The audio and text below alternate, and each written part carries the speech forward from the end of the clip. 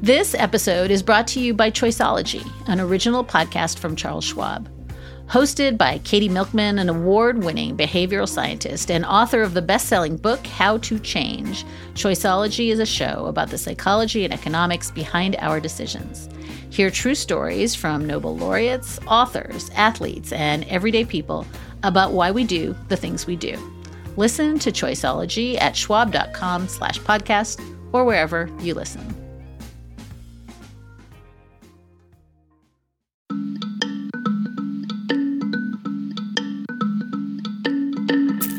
Nobody gets their chaplain, then everybody's worse off.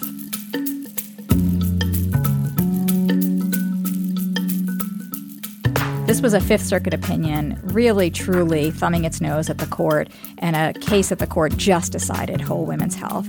And I think that's not something you can countenance as the Chief Justice of the United States.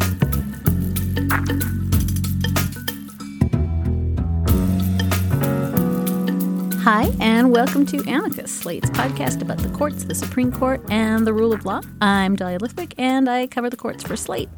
And another week comes to a close, and it's another week where you may be requiring a little neck brace for the whiplash you are suffering. Well, me too.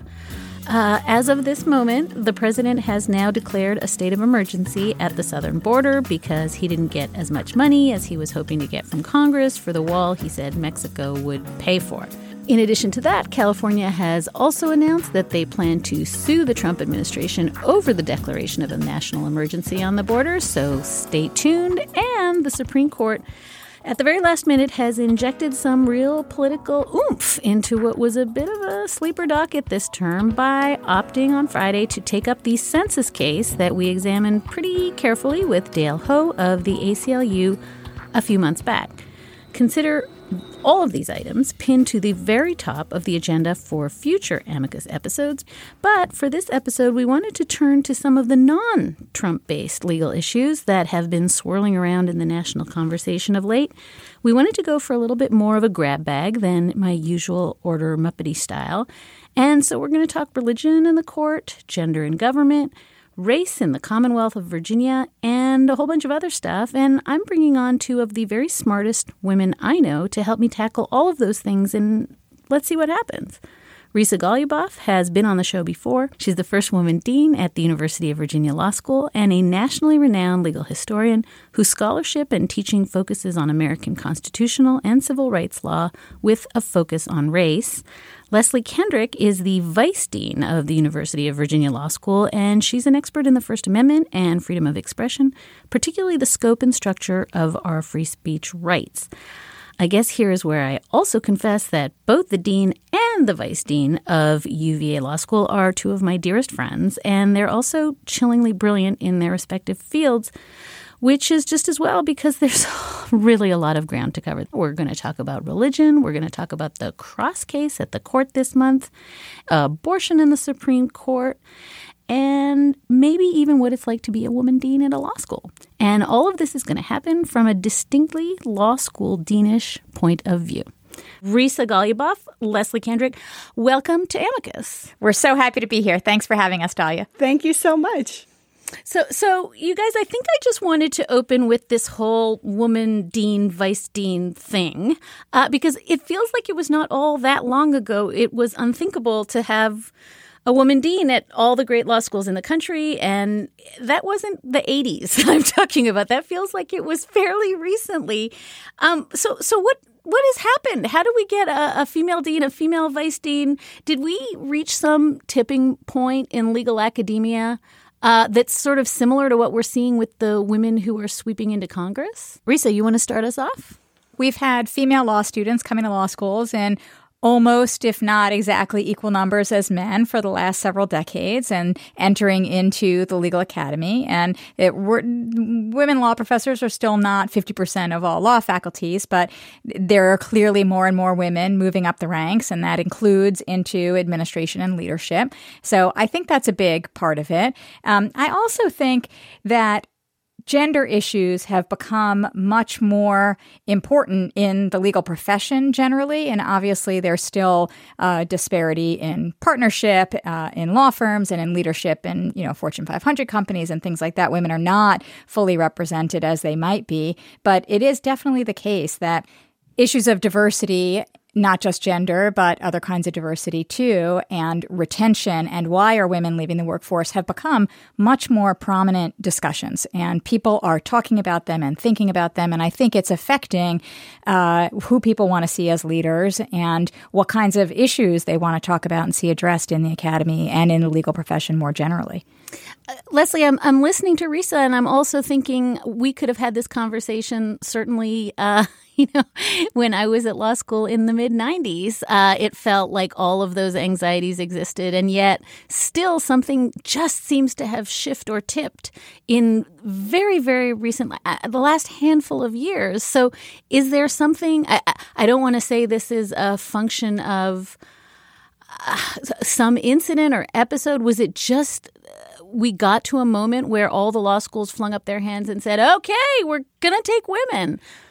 Well, I look at that same period of time and I see a lot of gradual change and a lot of work over that time period. So, I'm the vice dean of the law school here at Virginia. I'm not the first female vice dean. Liz McGill was the first female vice dean, and she was serving in that role when I first came on the faculty. She's now dean of Stanford Law School. She's getting ready to be the first female provost at the University of Virginia.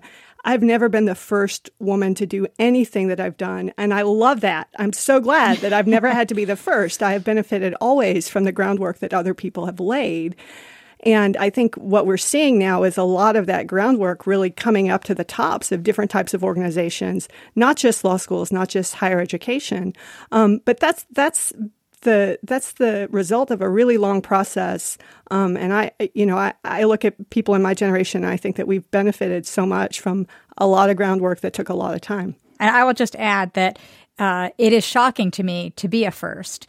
But what was really refreshing and wonderful, and part of what informed my first answer, is that the response I have gotten as the first woman has been uniformly positive.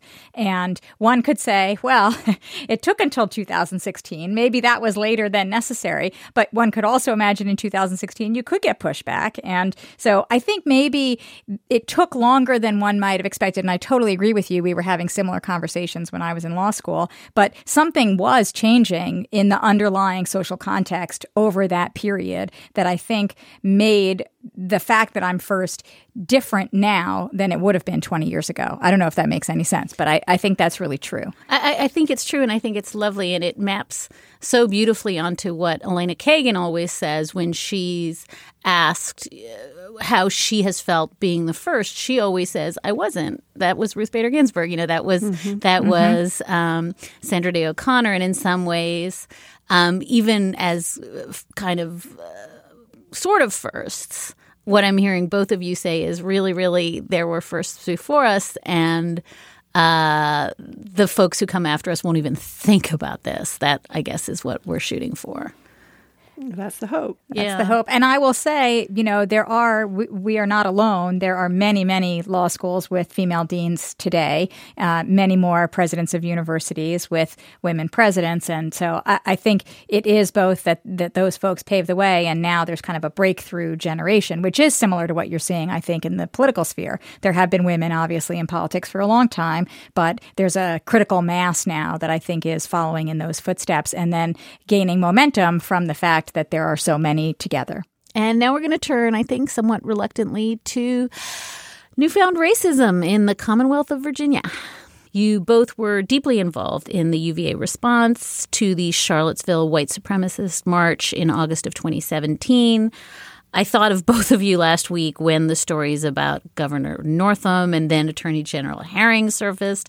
I thought, this is such a strange world you inhabit at UVA, in many ways cutting edge, in many ways perpetually stuck in 1954 in some way. Risa, maybe you should talk first because I know you've thought so much about this issue of race in the South. But part of me just wants to say, what the hell, Virginia?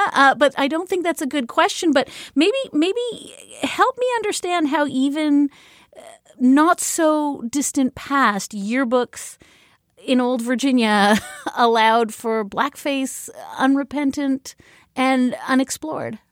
I think we have a much more complicated relationship to our past than anybody usually thinks we have. I mean, not just in terms of these yearbooks and these particular incidents, but in general. I think we like to tell a story about our history, not just the South, but the nation as a whole, that once there was slavery and then there was Jim Crow and then it ended. And now we all live happily ever after, completely equal and free of racial inequality. And that's just not how history works. And I actually think that part of what happens is we suppress the history at various times and in various ways, and we do so by telling that story. We say, we're done, we finished. And then all of these pieces that still exist, these continuing vestiges is not quite the right word because it makes it sound like little leftovers, and I think they're actually much more deeply embedded than that. But the pieces of the past that continue to live with us, we suppress talking about them. We kind of make them invisible. And then when they surface, I think a lot of people would be surprised to learn where they're connected and how connected they are to a past of white supremacy. And I don't mean that to excuse anyone. I just think we are constantly retelling stories that let us off the hook. And we have to tell the stories that make us grapple with what happened and make us grapple with the fact that this is the 1980s, right? This is the 1990s. It's not just in the deep past. And I think we at the University of Virginia, certainly I know, we have a desire to be a university that is diverse and equal and inclusive and where everyone feels an equal sense of belonging. That's what I spend my career working on, and certainly the last year thinking about in response to what happened in August of 2017. But we can't do that unless we talk honestly about what the past looked like and how it continues to live. Leslie, I guess I want to ask you the corollary question, which is, it just feels as though you're having to be traumatized by these episodes and then stagger up from under them in order to get into the transparency that Risa's talking about. And I know that UVA is still trying to recalibrate post-August 2017. And now I'm just wondering what the students must be feeling having to do this again, except now it's the governor and the attorney general. I just wonder if the feeling on campus is we have to keep being clobbered by these reminders of what is really simmering under the surface here in Virginia in order to punch through it and heal it. I guess I'm just wondering, do you have a sense that you're moving forward, or are we just in this loop, this endless catastrophic loop of reliving and relitigating things that we can't seem to put behind us? You know, I would hate to try to speak for anybody else on it because I think the feelings can be so complicated and can involve so many different layers. I do think that the thing that Risa said is really important, which is that truth is central to any type of reckoning and any ability to move forward. And when you think about something as pervasive as racism has been in this country, you're going to find it everywhere you look, and you're going to have to confront those ugly pieces of that you keep finding.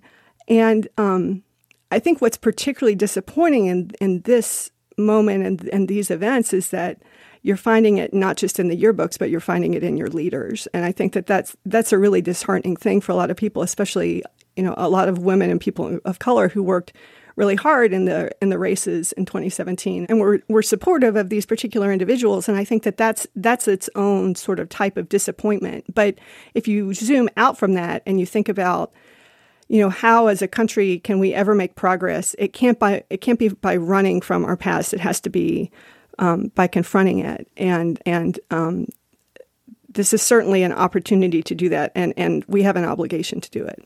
I want to ask both of you a question that I think I've asked you probably just casually in conversation over the years, and that is these things, and I think this we can talk about the Me Too Justin Fairfax piece as well, but when things are surfaced in the press, when unspeakable things from your past are surfaced in this kind of gotcha fashion, that's not a legal process. That's another thing. And one of the things I find myself saying over and over again is whatever Me Too is, Me Too as performed in journalism, it's not a process. What do the lawyers in you feel about the way this is getting done right now? It just feels as though it's antithetical to the way we were trained to think as attorneys.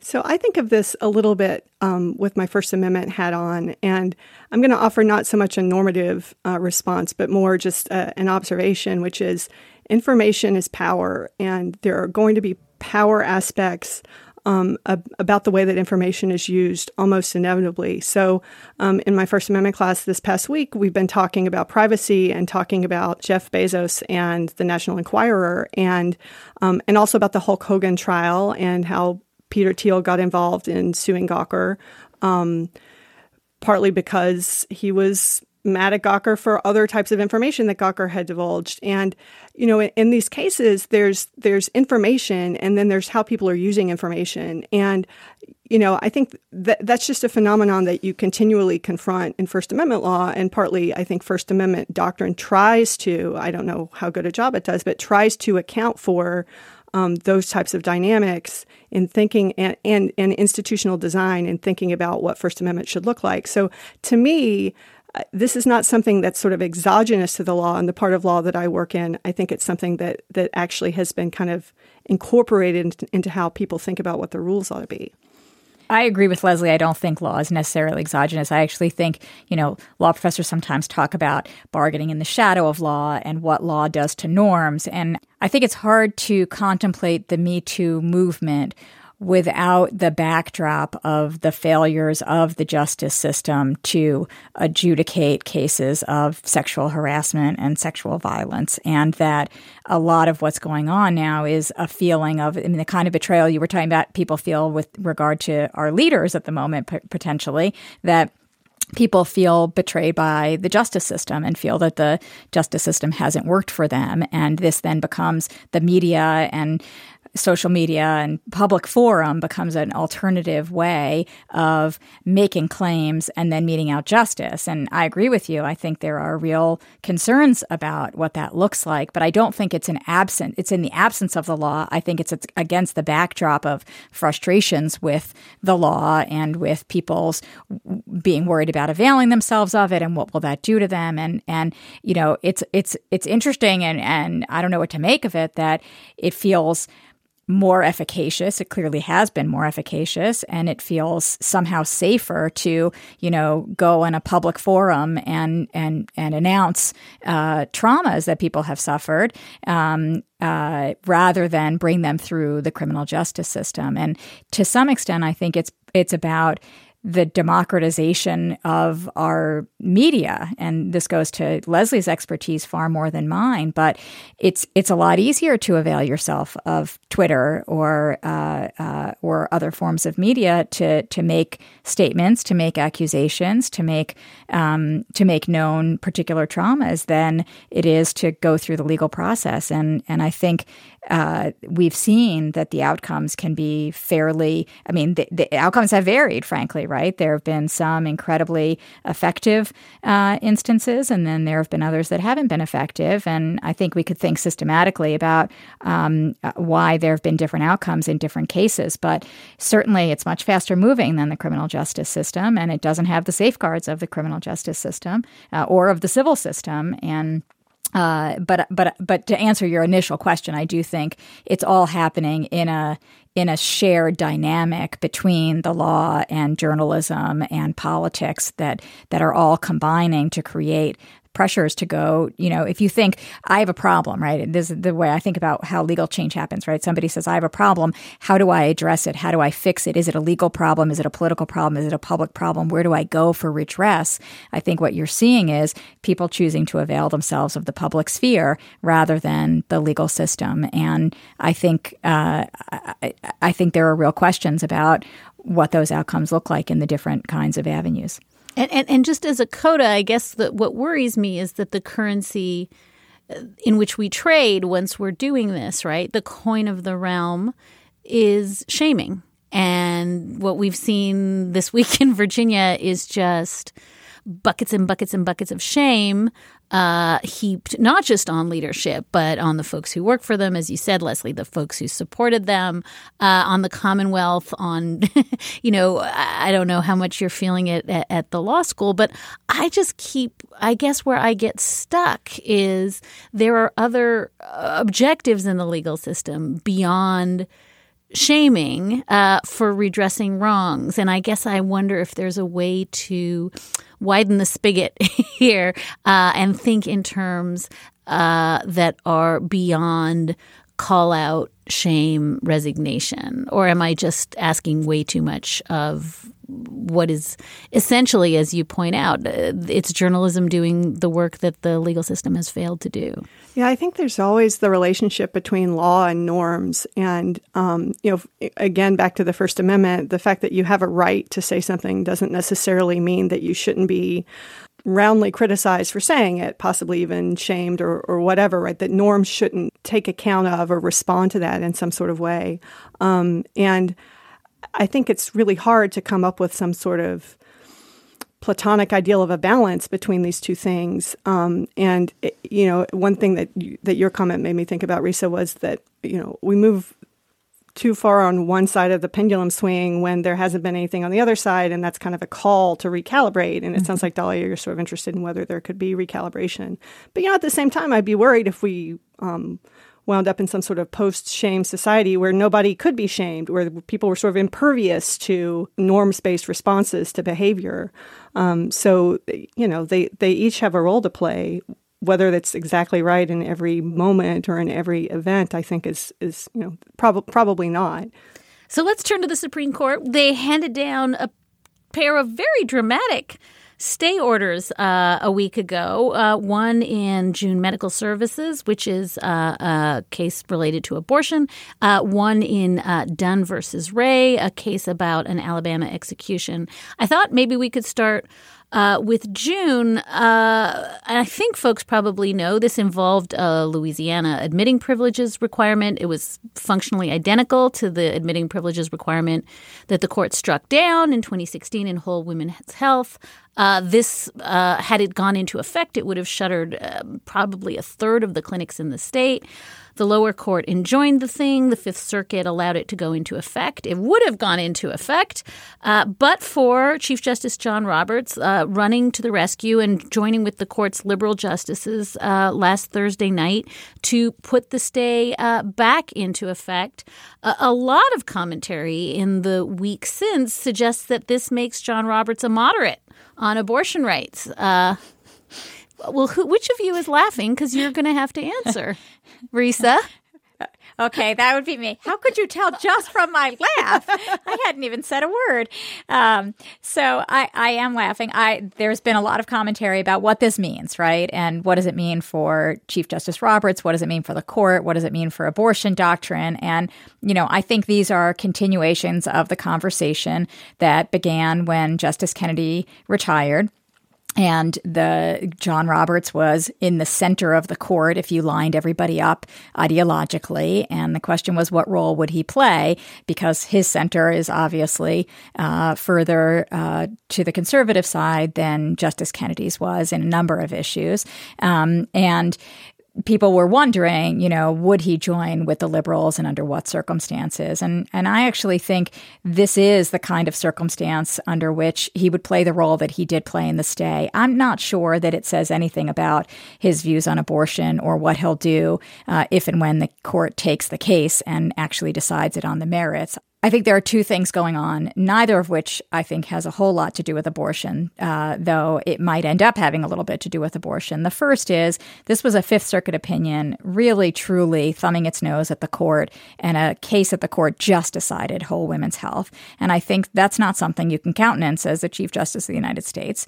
And the second thing is, and I liken this to what he did in Parents Involved versus Seattle School Districts in 2007. Right after he became the Chief Justice, he had an opportunity to overrule precedent in affirmative action cases that was fairly recent. And he chose not to. He narrowed and he distinguished, but he didn't do it. And I think he knows that the eyes of the world are on him and are asking the question, what will he do? Will this be a political court? Will there be 5 conservative justices who rule conservatively every time?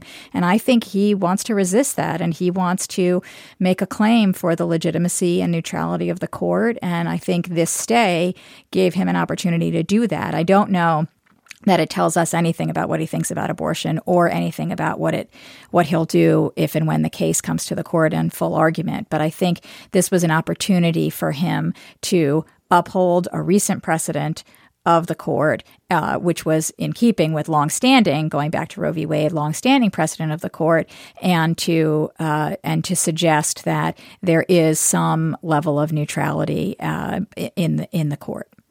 Hello, it is Ryan, and I was on a flight the other day playing one of my favorite social spin slot games on ChumbaCasino.com. I looked over at the person sitting next to me, and you know what they were doing? They were also playing Chumba Casino. Coincidence? I think not. Everybody's loving having fun with it. Chumba Casino is home to hundreds of casino-style games that you can play for free anytime, anywhere, even at 30,000 feet. So sign up now at ChumbaCasino.com to claim your free welcome bonus. That's ChumbaCasino.com and live the Chumba life. No purchase necessary. VGW. Void where prohibited by law. See terms and conditions. 18+. We know you value the journalism here at Slate, and now more than ever, this work needs your support. And the very best way to support it is via our membership program, Slate Plus. With a Slate Plus membership, you can enjoy this and all of Slate's podcasts ad-free, and you will be supporting our incredibly important work at the same time. There's a free trial to be found at slateplus.com/amicus. And now let's continue our discussion with Risa Goluboff, Dean of the University of Virginia Law School, and her colleague, Leslie Kendrick, Vice Dean of the University of Virginia Law School. So let's talk about Dunn versus Ray, because this one actually kind of shocked me. This involved a pending Alabama execution and a policy in that state that only allowed a Christian chaplain to be present at the execution. Let's stipulate the plaintiff in this case committed appalling murder. There's no question that he was guilty. The question was whether he could have the chaplain of his choice at his execution. He's Muslim. So Dominic Ray, who is now dead, is a Muslim and asks the state to let him have his imam. This is another 5-4 decision. It's, again, about a stay. We don't have a merits decision here.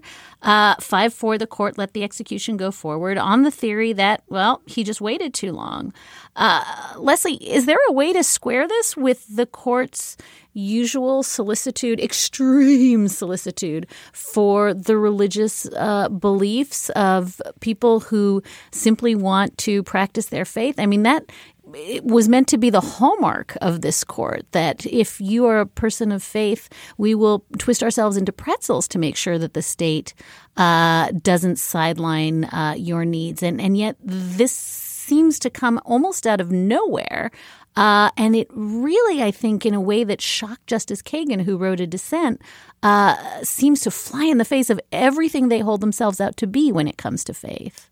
There's some details that maybe go into what the majority thinks it's doing here, and then we can talk about Justice Kagan as well. So this policy that Alabama has would allow the Protestant chaplain into the execution chamber. The chaplain, it turns out, is an employee of the Department of Corrections, and according to Alabama, had a role to play in the execution, even if it's some sort of backup role, some sort of expertise and training as kind of part of their execution team on top of being a chaplain. So Alabama's original position with Mr. Ray was you have to have the chaplain in the execution chamber with you.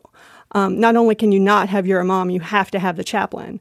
And They backed off of that, but they still said you can't have your imam. And part of what they relied on was this idea that it was too late for him to request his chaplain of choice.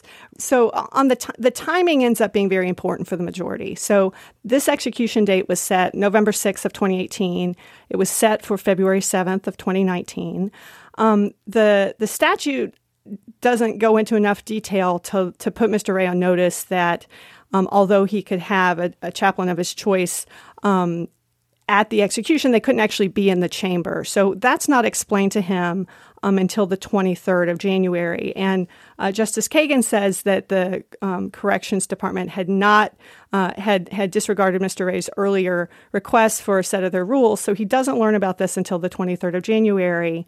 And his request is denied on the same day, and he seeks a stay of execution on the 28th of January. And for the majority, this is too late. This is not a timely request, and it's interfering with the state's utilizing its execution date of choice, the 7th of February. So I think what they're saying is that this was, that this is not really about the merits. This is about the timing. And I think in the backdrop of that, possibly, I don't know, but possibly is a kind of global sense of frustration with death penalty cases and the number of types of last-minute requests that often surround those. And, they just don't want to look at this request because they think it was too little too late. Justice Kagan really takes them to task for this in dissent and says this is a really serious free exercise claim. It's probably also a claim under the Religious Land Use and Institutionalized Persons Act that not being able to have the religious official of your choice is a substantial burden on the prisoner's religious practice, and it's not justified as the sort of least restrictive means to further a compelling governmental interest. She also says this looks like an Establishment Clause violation. She says the clearest command of the Establishment Clause, this court has held, is that one religious denomination cannot be officially preferred over another. And she says if you let one denomination into the execution chamber and not others, that looks like a textbook Establishment Clause violation. I think she goes through the facts on the timing thing.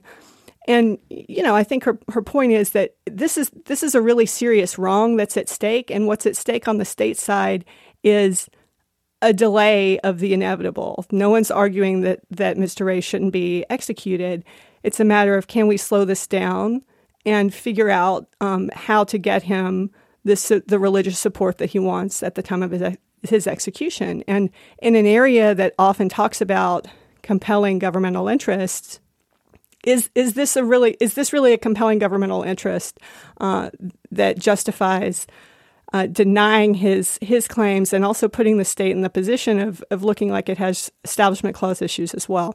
I think one of the things that is striking about this, and especially when you look at it in the context of the abortion stay, is in both of these cases, there's a claim of a violation of the Constitution, and both are meant to stay the existing state of affairs until the court can consider the merits of a case. And in the abortion case, they stay it in anticipation of that. And it, I from what I've read of the papers, there would be real hardships if they had not stayed it. According to Justice Kavanaugh, there wouldn't be as great hardships, right? He thinks there's a 45-day grace period, all this kind of thing. From what I've read, I think there would be real hardships. In addition, though, in this case, and the court often has talked about this, the finality of death is very final. And so I do think that one of the things that's striking here is if the court thought there was the possibility of an Establishment Clause violation here, which the lower court clearly thought there was, and Justice Kagan clearly thought there was, if they thought there might be an Establishment Clause violation, you hold up, on the one hand, the smooth functioning of the state's ability to execute those who have been sentenced to death against the finality of the death without being able to have his spiritual advisor there. And it feels very, very final. And it does raise the question, I think, of, Leslie was saying you can't read too much into a stay, but obviously if they didn't think there was a real Establishment Clause violation here, and they didn't think it so much so that they were willing to allow the execution to go forward and to allow no further possibility for redress in this case. I'm glad you mentioned it, Risa, because I think both of these big news stories happen by way of brief orders and stays. We don't get rulings on the merits. It's what, is known in the parlance as this is the shadow docket, right? We don't have any real idea of what's going on. And both orders had to do with these procedural problems, right? Should the Louisiana abortion clinics have filed a facial challenge instead? Maybe should we have allowed the 45-day grace period and then figured out if clinics were going to close? In Ray, the question is, again, this is just a procedural problem. Should he have filed earlier? Leah Lippman had a smart post this week on Take Care where she talked about using stay practice and these emergencies to resolve really hard cases. She quoted John Dingell saying, quote, "If you let me write the procedure and I let you write the substance, I'll screw you every time," end quote. And I think her point being, that you're using these technical procedural rules to do an end run around really intractable, thorny constitutional problems. Risa, maybe I'm saying the same thing that you just said, or Leah Lippman is, but I think there's something extra troubling about the fact that this is happening under the cover of we're just following rules, ma'am. As a legal historian, I spend a lot of time in the archives of the justices, right, and behind the scenes at the court, and I couldn't agree more that so much of what the court does and so much of how it affects the development of law is not in the cases it takes and argues on the merits, but in the cases it doesn't take and in the orders it issues. And I think that's always been the case. I do think you can see the possibility of it becoming a more robust motions practice in the way that that you just described, that we've seen more interlocutory appeals that members of the court are willing to consider. There was the census case recently about whether there'd be a citizenship question in that case, and there was an appeal that went up, and there were definitely justices who thought that the court should hear that before the case had really proceeded in the district courts, and that was an unusual procedural posture, I think, and it didn't go forward, right? They didn't do that, but there were certainly justices who wanted to, and I think that's the Leah Lippman point. Procedure is part of the substance, and I think that really is the case in these two cases, and I think it will continue to be, and I think it always has been. So a CODA, if I've seen some reports that Alabama, in the aftermath of this, has decided that no one can have a chaplain or spiritual advisor in the execution chamber, and having worked out a way not to have the chaplain at this one, they're just going to say nobody does that. If that is the case, I think that's a kind of instance of ratcheting down in terms of the level of support that all inmates will get. That to me is reminiscent of Palmer versus Thompson. Describe Palmer versus Thompson for those of us who are not. So in the civil rights era, when courts started to order desegregation, some localities took different actions to resist by basically shutting down public services. So in Palmer versus Thompson, it's a public pool. If we have to integrate the pool, we're going to shut down the pool. And of course, they give a reason why they're shutting it down. In Virginia, some localities close the public schools rather than integrate them, right? It's a ratcheting down rather than deal with having to open up the set of benefits that's under dispute to everybody. And if nobody gets their chaplain, then everybody's worse off. I take it what Leslie's saying, right, is it's yet another added layer to the substance procedure, right? Because even though it might look like nothing substantive was decided here because it was just an order, actually it's going to have substantive implications in the world, right? And it already is having consequences for what people understand their obligations to be or not to be, and then acting on the basis of that understanding. So let's turn, before I let you go, to another case that dovetails so well with the conversation we just had. This is another case that kind of the government is meant to be neutral with respect to religion. And the court is actually going to hear this argument in 2 weeks. It's American Legion versus American Humanist Association. I think is going to be one of the most closely watched cases in a term that is admittedly a bit of a sleeper term. This is about a 40-foot tall granite and cement cross standing in the median of a busy highway right outside of Washington, D.C. Cross was placed there in 1925 by the American Legion. It was a memorial, a war memorial to men who died in World War I. In 1961, the land was taken over by the local park commission. It's a public entity. It's been tens and thousands of dollars of government money going to the maintenance of the cross. Let's start with you, Leslie.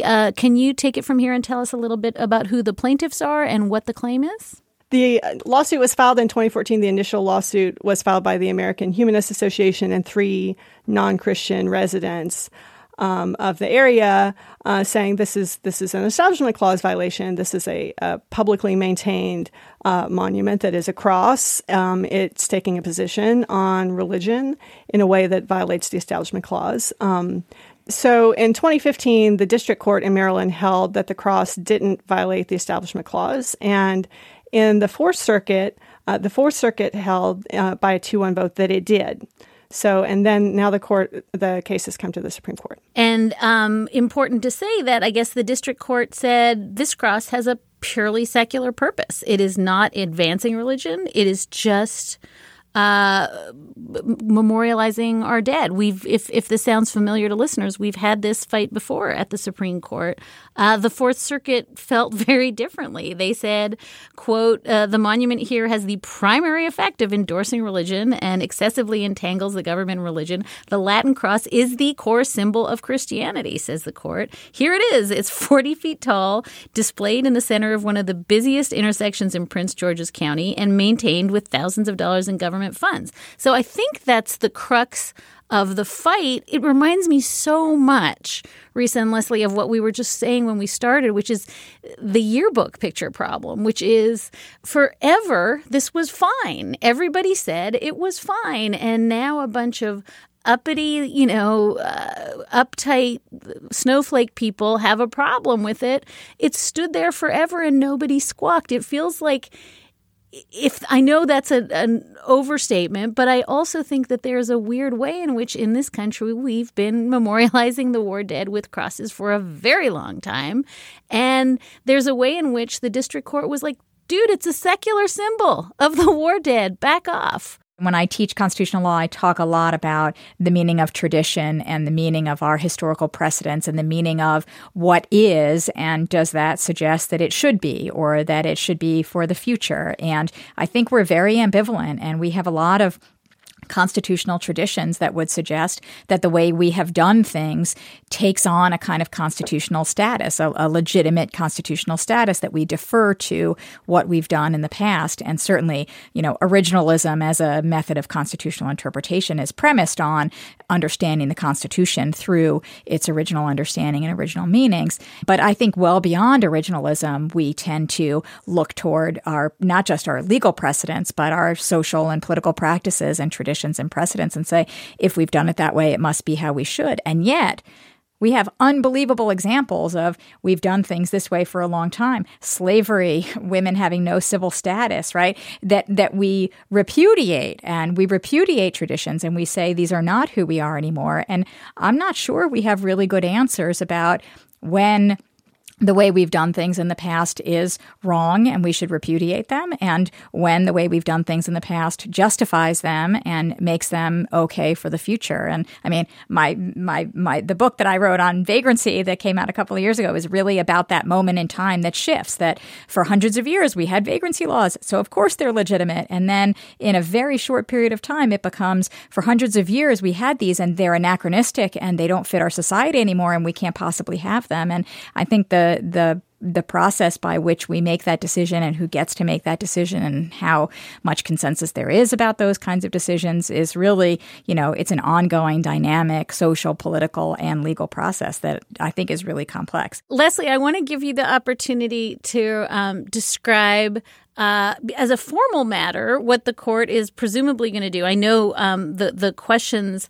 before the court are complicated, but one of them is, should the court apply what's called the Lemon test? This is Lemon versus Kurtzman. Is that the correct test? And this was the test that Justice Scalia, it kept him up at night. This is the test that so many people either hate or don't understand. And I'm going to give you the unfair charge of explaining to our listeners what the Lemon test is, and then telling us whether this is going to be the court just saying, like, we're done with this crap. So the Lemon test is a test to determine whether a state action, or in this case a symbol, violates the Establishment Clause, and it has three questions. One is, does this thing have a significant secular purpose? The second question is, does it lack the primary effect of advancing or inhibiting religion? And the third question is, does it not foster excessive entanglement between government and religion? So all of these questions, you need to check these boxes if the thing has a significant secular purpose and at the same time lacks the primary effect of advancing religion, and it doesn't foster excessive entanglement between the state and religion, then you're good. But otherwise, you could have problems under the Lemon test. And as you say, it's not everybody's favorite test. So any time that the Lemon test comes up or an Establishment Clause challenge comes up, there's the possibility. Part of what's on the table or on the docket is, will the court overturn Lemon and adopt a different standard? And I want to be super clear because these are crazy-making cases. They're always unerringly crazy-making, right? When the court heard a bunch of these Ten Commandment cases. Two different Ten Commandments cases at the same time. Two different. One was cool. The other one was not cool. And it's context-specific. Right. And you throw I think I remember joking, you throw a Teddy Ruxpin against, the cross. And that's cool. Like, now it's secular. So these cases, I think that and I'm remembering as I'm talking to you, the last time the court heard a cross case in 2009, and this was a cross in the Mojave National Preserve, and Justice Scalia was still alive, and there he was shouting at the ACLU lawyer who was a Jew that a cross is as much to honor Jewish war dead as Christian war dead, and the poor lawyer was like, dude, I've been in a lot of Jewish cemeteries. There are never crosses honoring people there. Right. And Justice, everybody broke out laughing. But I just think these are such difficult cases in some part because they are so context specific, right? But also because they require levels and levels of filtering and pretext about what is secular, what is religious, what do we all agree on? I guess it goes back to Risa's observation that these are things that we don't decide in courts. We decide them by way of norms and consensus, and then those norms are really challenged when you're having a fight about whether a cross is a secular symbol of the war dead or a symbol of Christianity. How is a court possibly going to do that? What you say about the context-specific nature of the test, it's partly about the test. It's partly how the courts apply the test. So I think you could have the Lemon test, and those factors, you could have them applied in a way that comes out with a much clearer rule about this. If the court said a cross is an inherently Christian symbol, anytime it's used in a public place or on a public monument, we are going to start from the position that it has a primary effect of advancing religion, and we're going to have to be pulled away from that, right? You could imagine ways in which those same factors could be applied in a more kind of rule-like way. The two Ten Commandments cases that we were just talking about perfectly illustrate this. It's been very, very context-specific. It reminds me a little bit of the great era in the late 60s and early 70s where the Supreme Court opened up a pornography viewing theater in the Supreme Court so that they could look at every piece of pornography in America and decide on the basis of, they did not have a governing test at that time, on a sort of ad hoc basis, what was obscene and what wasn't, right? I know it when I see it. I know it when I see it, right? It was Potter Stewart, right? They eventually just did the Potter Stewart way for a few years, and they looked at everything, and they had to make a decision, and there was no rule. So there are some similarities here, the more the test looks like that, the more it truly is a matter of what's in the eye of the beholder. And you get into these sort of social and cultural questions of, well, what do you think a cross means? And that's definitely where we are here. So I think some points that have been made in some of the briefing are interesting and good about, either this is an inclusive symbol that's meant to honor all of the war dead of Prince George's County, Maryland. And that's problematic because Maryland had around 2,000 Jews fight in World War I. Presumably, some of them were killed. It could be, one brief makes the point, do we know whether there were Jewish soldiers in Prince George's County that, they could be on this monument? We have the names, but, people haven't done the work to sort of trace everybody's background. I don't know that's possible at this time. So either they're included, which I think many people would think is inappropriate, or they're excluded, and that's also inappropriate. If you're only honoring your war dead of a certain religious persuasion, then many would find that problematic as well. And it's either one or the other. Undoubtedly, there are war dead who are not Christian, who are either supposed to be included in this or being excluded from it. One thing I would add is I think it often gets, when we talk about the eye of the beholder, I think it often gets assumed that we're talking about, non-dominant majority religions, Jews, Muslims, who are being excluded, who might take offense or take issue with the idea that the cross is a secular symbol. But one of the many things I read in preparation for this interview, of all the voluminous writing about this case, is there are many Christians who take issue with that description of a cross too, right? That there are many Christians who would say, no, the cross is not secular. It's actually the sign of the resurrection, right? And it's a symbol of the resurrection. And so I think it's interesting to think about how different religions and people of different religions are differently situated with regard to these symbols, but it doesn't break down easily into, everyone of one religion is going to see the symbol in a particular way. And then, of course, as you get from the name of the main plaintiffs, the American Humanist Association, there are those who say, I don't want a religious symbol at all. And why is the government, sustaining this religious symbol when it's not my religion, it's the whole idea of religion. I learned so much about all of the different symbols that are on military headstones and markings, just an astounding number of different symbols, more than 70, one brief said, including a wide variety of different types of Christian symbols for different denominations. And, it's really interesting to think that when it comes to individual soldiers' graves, the military goes to a lot of trouble to get that right, precisely for some of these reasons. And if you're making a memorial to lots of people, then you have to think about who you're including and who you aren't. I want to give you both a chance to tell us about the podcast you're launching.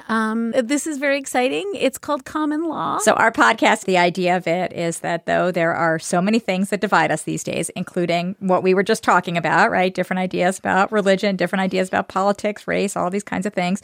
The law is something that actually unites us, right? We all have the law in common, and the law is pretty much everywhere. It's either the background or the foreground of so much that happens in our lives. And we are going to bring to a podcast really smart people, scholars, lawyers, judges, other folks who are going to talk about how the law affects people's daily lives and how to think about the law differently.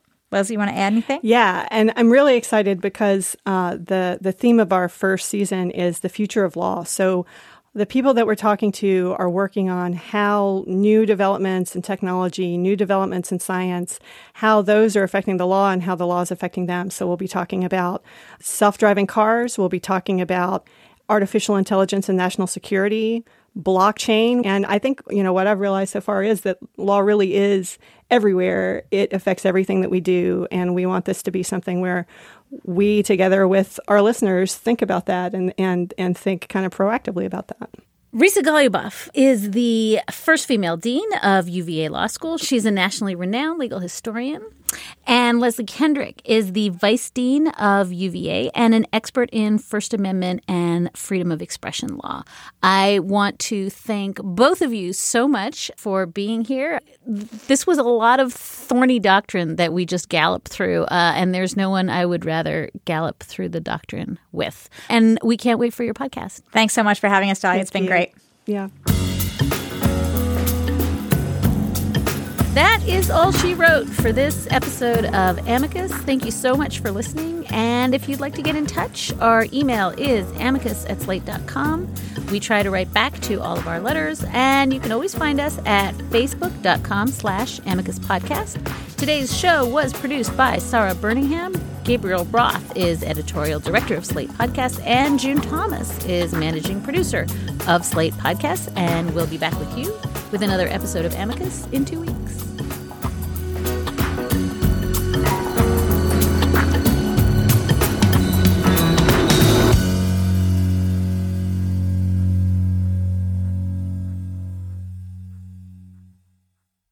Step into the world of power, loyalty, and luck. I'm gonna make him an offer he can't refuse. With family, cannolis, and spins mean everything. Now, you wanna get mixed up in the family business. Introducing The Godfather at ChumbaCasino.com. Test your luck in the shadowy world of The Godfather slot. Someday, I will call upon you to do a service for me. Play The Godfather, now at ChumbaCasino.com. Welcome to the family. No purchase necessary. VGW Group. Void where prohibited by law. 18+. Terms and conditions apply.